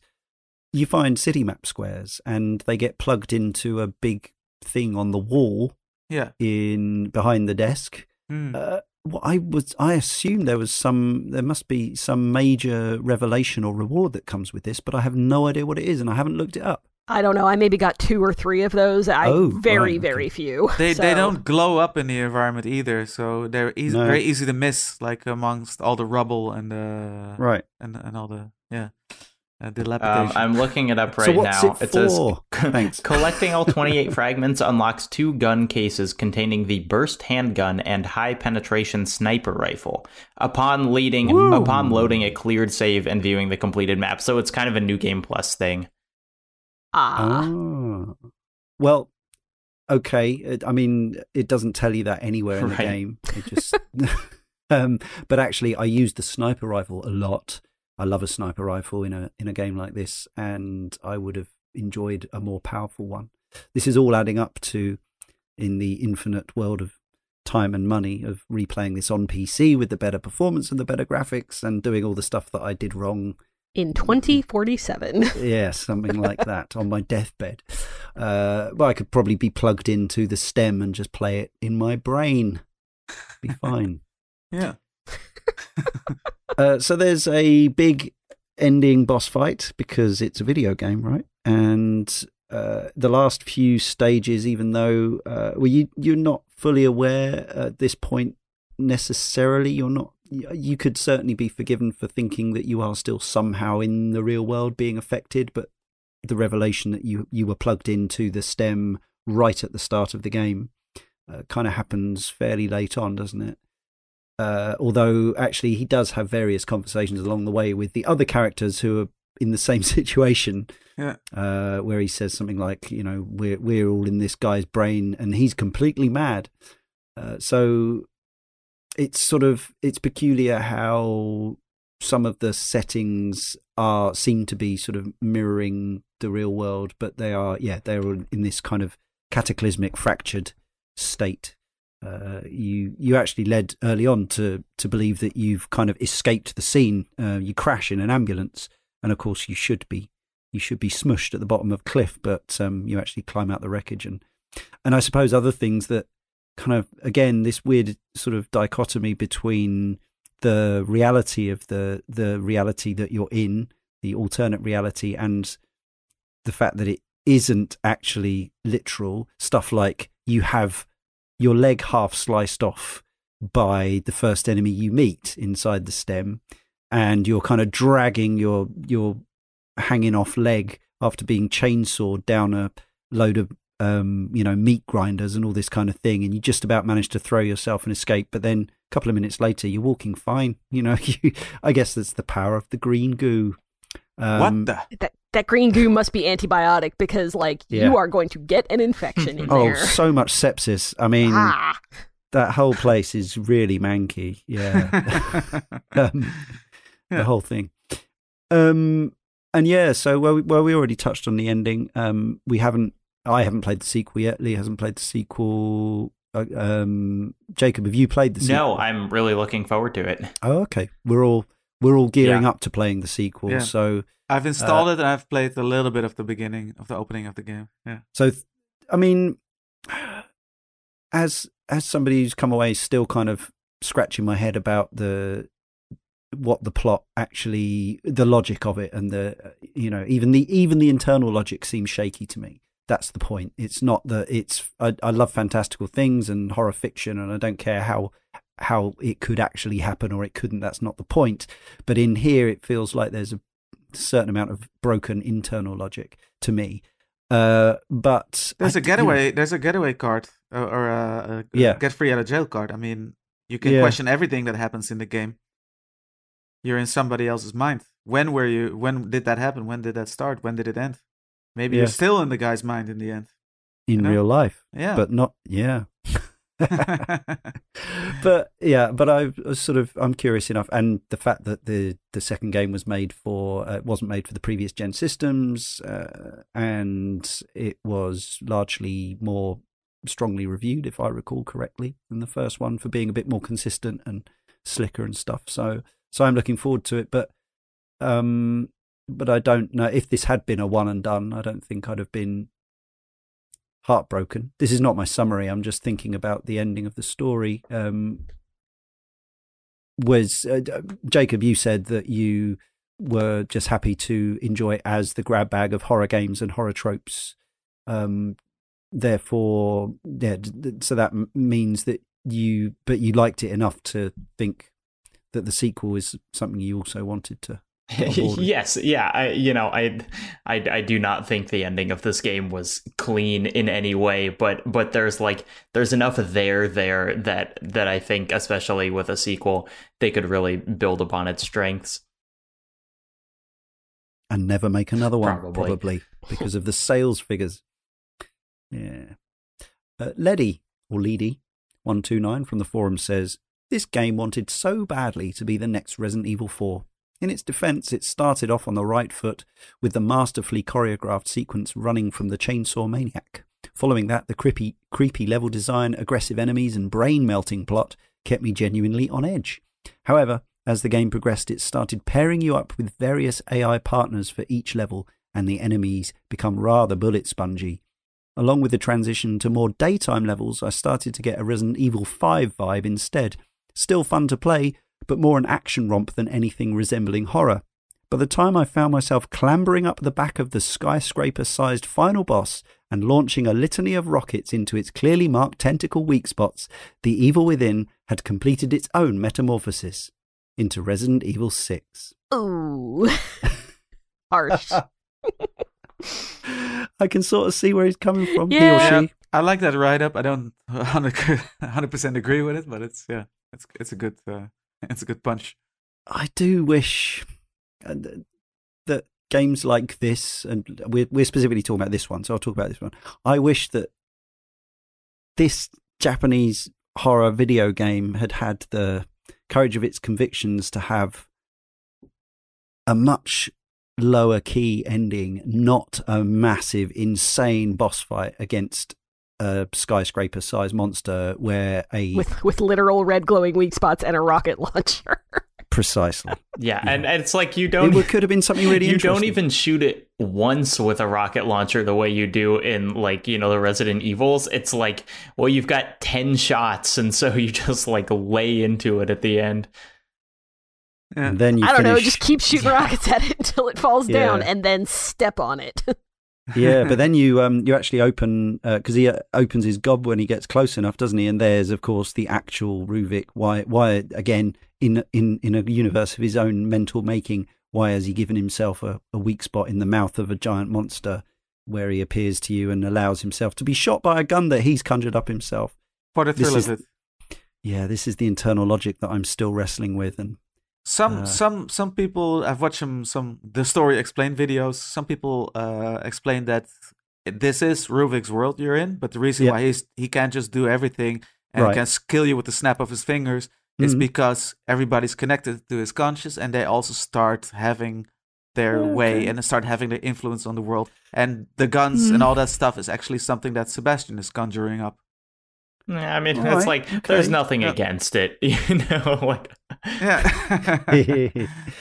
Okay. Take everything as you will. Yeah. New Game Plus allows you to, as I mentioned earlier, carry over the progress you've made as regards to at least powering up your character, which I'd imagine would be pretty fun. But the reason I don't want to do it with the save file I've got is because I ended up barreling through the last half of the game on casual, and so I just think it would feel a bit flat just to start off the next game even more powerful on the easiest difficulty level, which you can't turn back up, I don't think. Wow, that's a shame. Yeah, it's often the way, isn't it? I understand why, but I think once you've completed the game, you should maybe let people have full say. But normally it's to do with the unlocking of achievements and things, isn't it? So because you can effectively gain those if you can massively power yourself up on an easier level and then crank it back up to a harder level, you can. But then it's only yourself you're cheating at the end of the day, isn't it? So there's no actual prizes for being best at achievements. So another piece of correspondence from the forum. Mechner from the forum says, I came away from The Evil Within overall feeling flat. The story is convoluted and seems to run rings around itself. The characters are cheesy and hollow in a bad way. I felt no attachment to anyone in the game. While Resident Evil always benefited from camp characters and cheesy dialogue, this game really didn't. The letterboxing was an intriguing design choice, giving it a filmic aspect ratio, though really did it take away too much screen real estate. Gladly, the patches have fixed this, giving the option to change to full screen. Sadly, it did not improve the frame rates on the PS4. The game at times can feel downright slow, like slogging through mud. While the story and characters were lost on me, I have to say I enjoyed the gameplay, even though I find over-the-shoulder games a little overdone. The gameplay was the only thing that kept me playing honestly. It had a repetitive nature, nearly mind-numbing, but I couldn't put it down. The game's highlights are the boss battles. They were constantly different and visually interesting, reminding me of some of the great boss battles in the Metal Gear Solid series. The stealth system had the opportunity to be very interesting, but its mechanics proved too simplistic to really engage me. I often opted to just run in with guns blazing, but I kept playing. The biggest downfall of this game, though, is its length. It's far too long. It really grated on me after Chapter 9 or 10 onwards. On a whole, there are a lot of things that turn me off this game, and it's definitely a game that I cannot recommend anyone play in a post-PT or Resi 7 world. But for some reason, I am glad I saw it through to the end. I got something out of it. Not sure what, but something. Maybe an evil within. So it may be that, performance issues, it sounds like maybe the frame rate's worse on the PS4 than the Xbox One. Also, I was playing it on the Xbox One X, which I don't know if, although it's not enhanced in any way, I don't know if just the raw processing power of the X actually just stops the frame rate from chugging at various points. I think it's possible. As we've said throughout, your mileage may vary. There were 3 bits of DLC. Well, actually 4 if you include the Fighting Chance pack, which was a code that came in the box if you bought a new copy. My code had been used, so I got a pre-owned copy. Gave you some goo and some bullets or something. Well worth the extra money, I'm sure.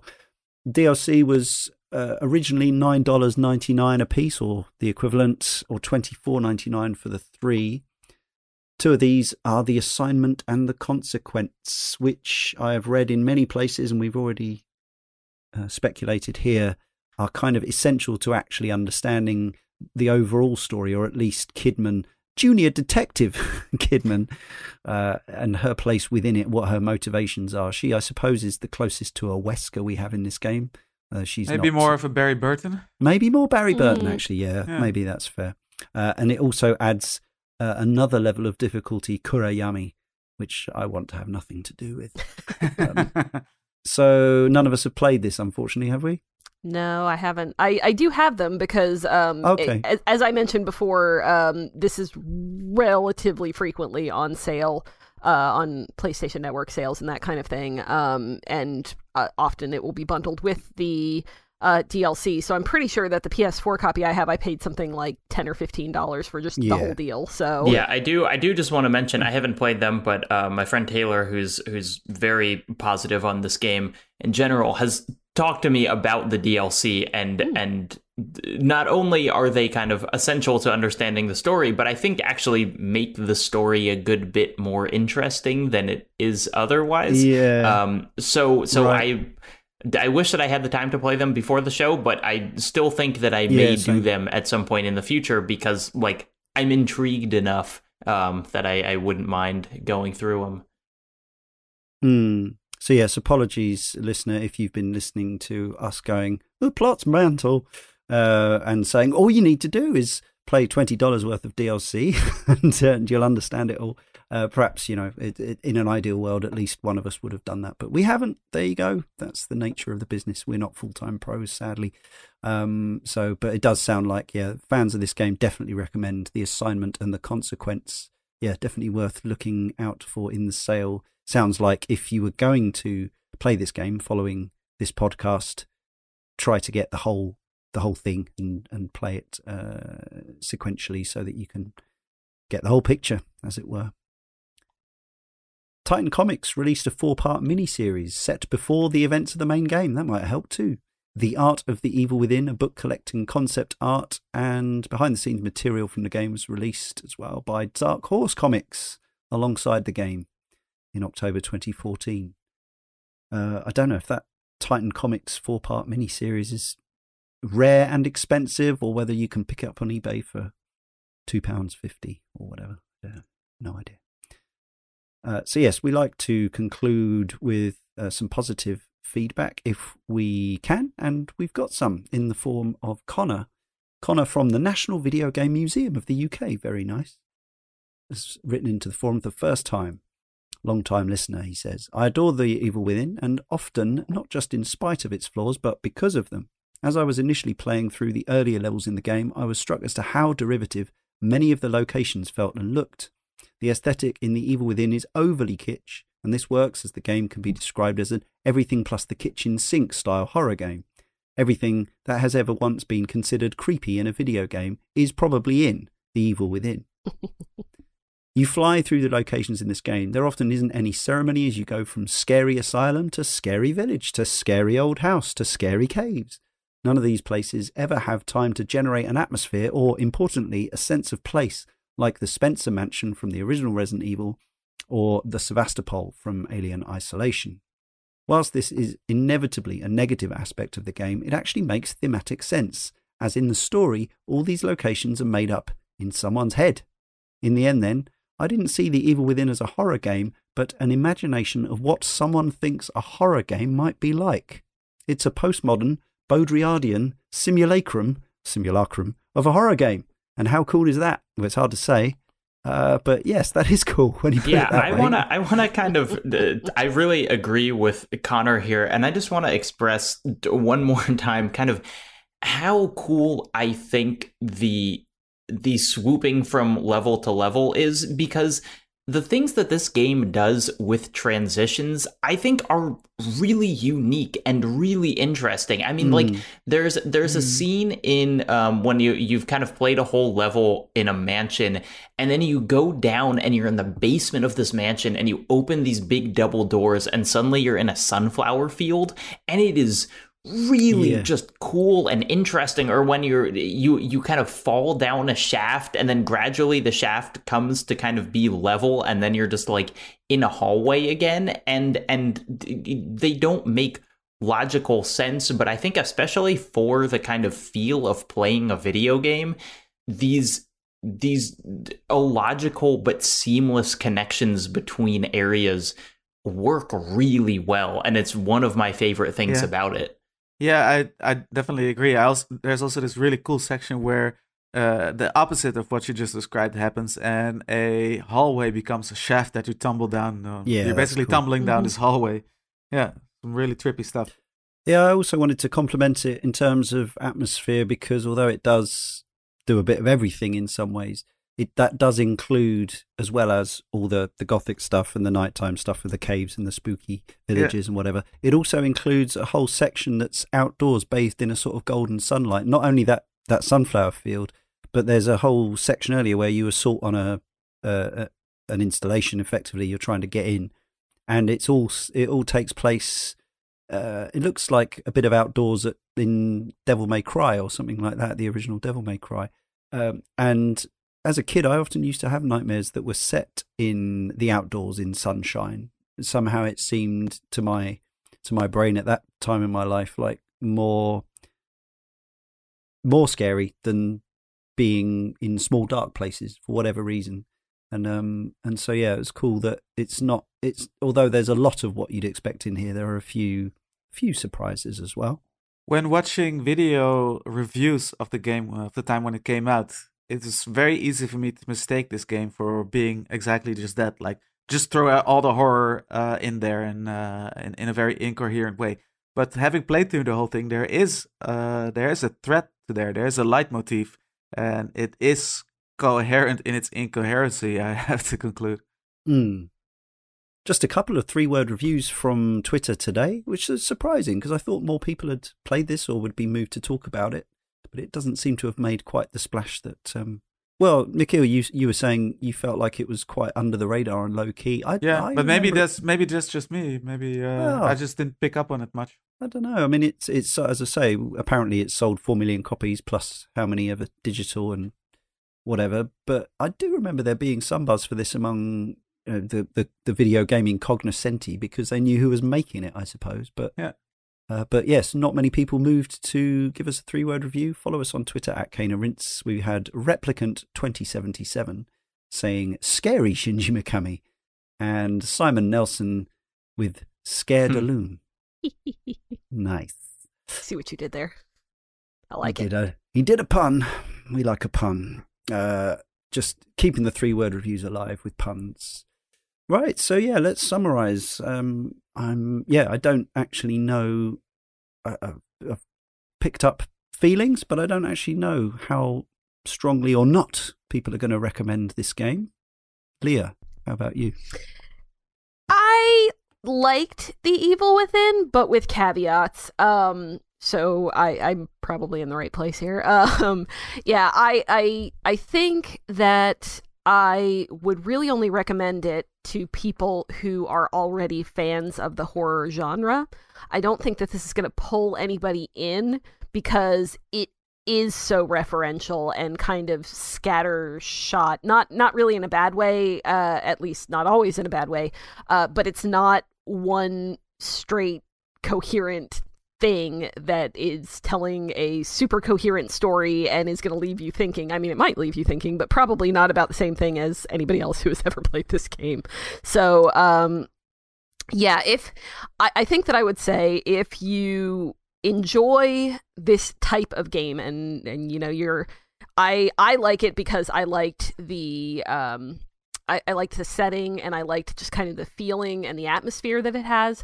I wasn't that crazy about the gameplay, but it also wasn't bad enough for me to say it's not worth it. So it's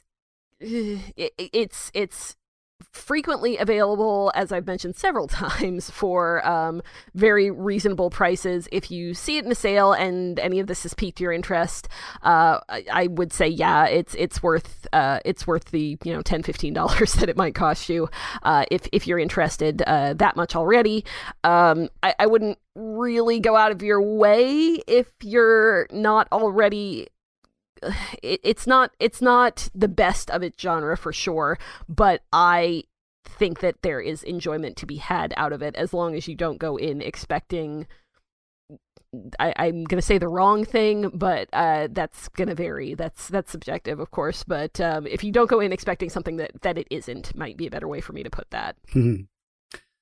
All right. Yeah, I think I like The Evil Within more than I thought it was good, in quotes. Yeah. As in, I came away sort of very conscious of its shortcomings, but also having quite a nice overall sort of warm feeling towards it, despite not really, you look at the cover, it's actually, it's grotesque. It's a man with his face wrapped in barbed wire screaming. It's not something to have warm feelings about. I actually noticed there's a reverse cover on the other side, which I like rather more. It's a rather more stark black on red design. Rather less commercial, but more artsy. I recommend flipping your inlay if you have one.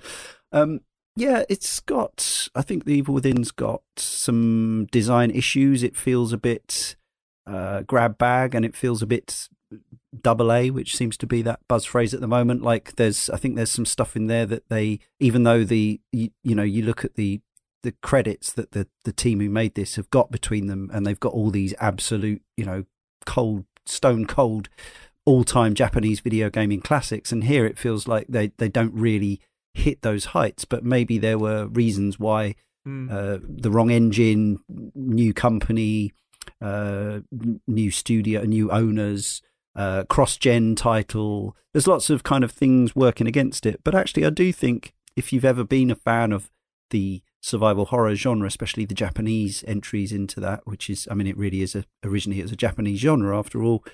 I would say that this one, you should definitely have played this one to kind of complete the set.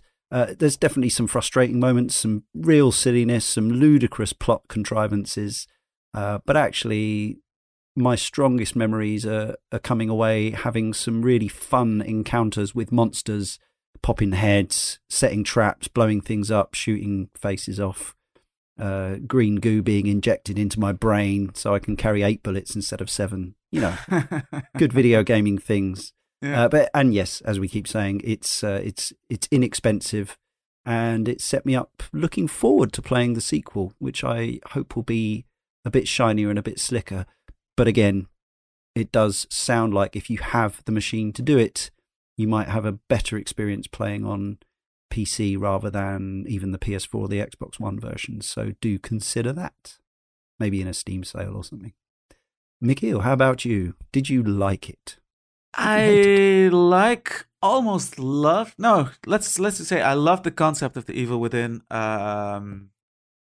Not as thrilled about its execution in all aspects, but I really like this idea using the plot, using the narrative as an excuse to throw a lot of craziness and unstable environments at you.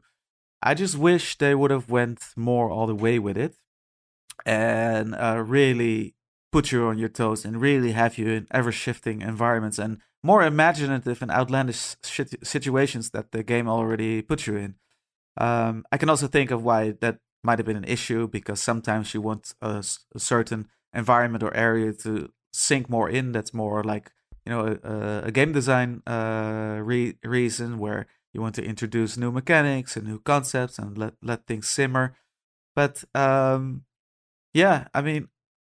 I think Ruvik is a particularly unimaginative has a particularly unimaginative mind at times, where you're just slugging through very samey environments for a long time that that are reflections supposedly of the real world. Quotation mark Crimson City and its environment, its neighboring environment. That said, yeah, there's also mechanical things that don't sit well with me, and design things like some of the how the upgrade system is designed. But that said, I did have a lot of really cool gameplay moments in there, of the sort that you just described, and just barely squeezing through and making a desperation move in the end that paid off, and taking some crazy risks. So all in all, I think it's a game of many flaws, but I'm still happy I played all the way through it. And yeah, I'm also quite curious to check out the sequel. Excellent. And I think I detected throughout the show that maybe Jacob was the most positive of all of us. Yeah, so going into replay this for this show, I was not particularly looking forward to it because I did not remember my first playthrough fondly. I think that I really wanted it to be a sequel to Resident Evil 4, and I wanted to be able to do my like suplexes and whatever else. And so it was there was too much disappointment in it not being that for me to really assess the game on its own merits. And so this most recent playthrough, I was really happy and surprised to find just how much I enjoyed the game. I think that it has a tremendous amount of interesting systems going on in a way that a kind of horror game like Amnesia